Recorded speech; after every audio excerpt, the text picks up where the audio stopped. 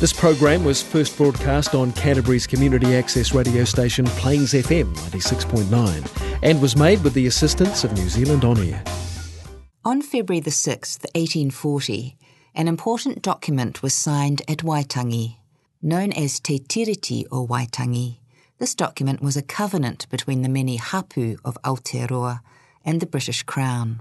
It acknowledged the ongoing authority of hapu to govern themselves, tino rangatiratanga, and created a new form of governance, ka wanatanga, that granted the Crown the right to govern non-Māori.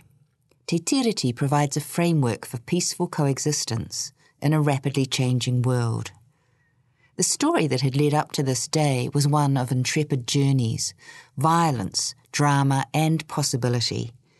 While there were instances of respectful cultural exchange and friendship, the assumption of superiority by European colonisers led to actions that created misunderstandings and mamai, hurt, that for many continue to this day. These episodes played out featuring a diverse cast of characters whose actions shaped our present day and will continue to reverberate into our future.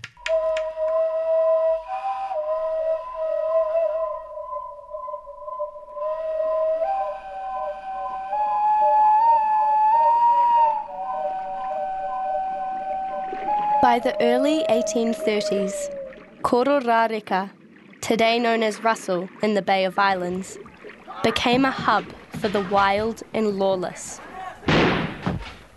While Māori expected Europeans to accept their tikanga, many did not, and would even retaliate with further crimes.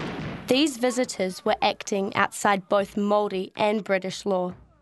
Local rangatira and resident missionaries were becoming increasingly distressed by the wretched behaviour of Pākehā, who were taking over the place with destruction, drunkenness, rape, fighting and even kidnapping.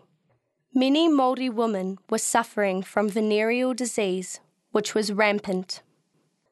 Northern chiefs united as Te Whakamenenga, also known as Confederation of Chiefs, and met to seek solutions to the problems that the recklessness of the Pākehā was causing, but without losing the prosperity that the trading was earning them. The missionaries were also doing whatever they could through the Governor of New South Wales, who, in turn, sent the complaints to London. The French and Americans were also making moves to secure land and influence in Aotearoa. But Māori preferred to build a formal diplomatic relationship with the British, as they saw this as offering the most advantageous possibilities. Finally, in 1831, with the assistance of missionary William Yates, Te Whakamenenga wrote to King William IV asking for his help. The chiefs wanted to know if he would be an ally to them as guardians of the country, a relationship first foreshadowed between Hongi Hika and King George III in 1820. The letter outlined the great difficulties that the lawlessness of the Europeans was causing and asked for some law and order to be exercised over the ever-increasing number of Europeans who lived in or visited Aotearoa. Māori hoped and expected that the king would take responsibility for his British subjects, or else they would be forced to take action instead.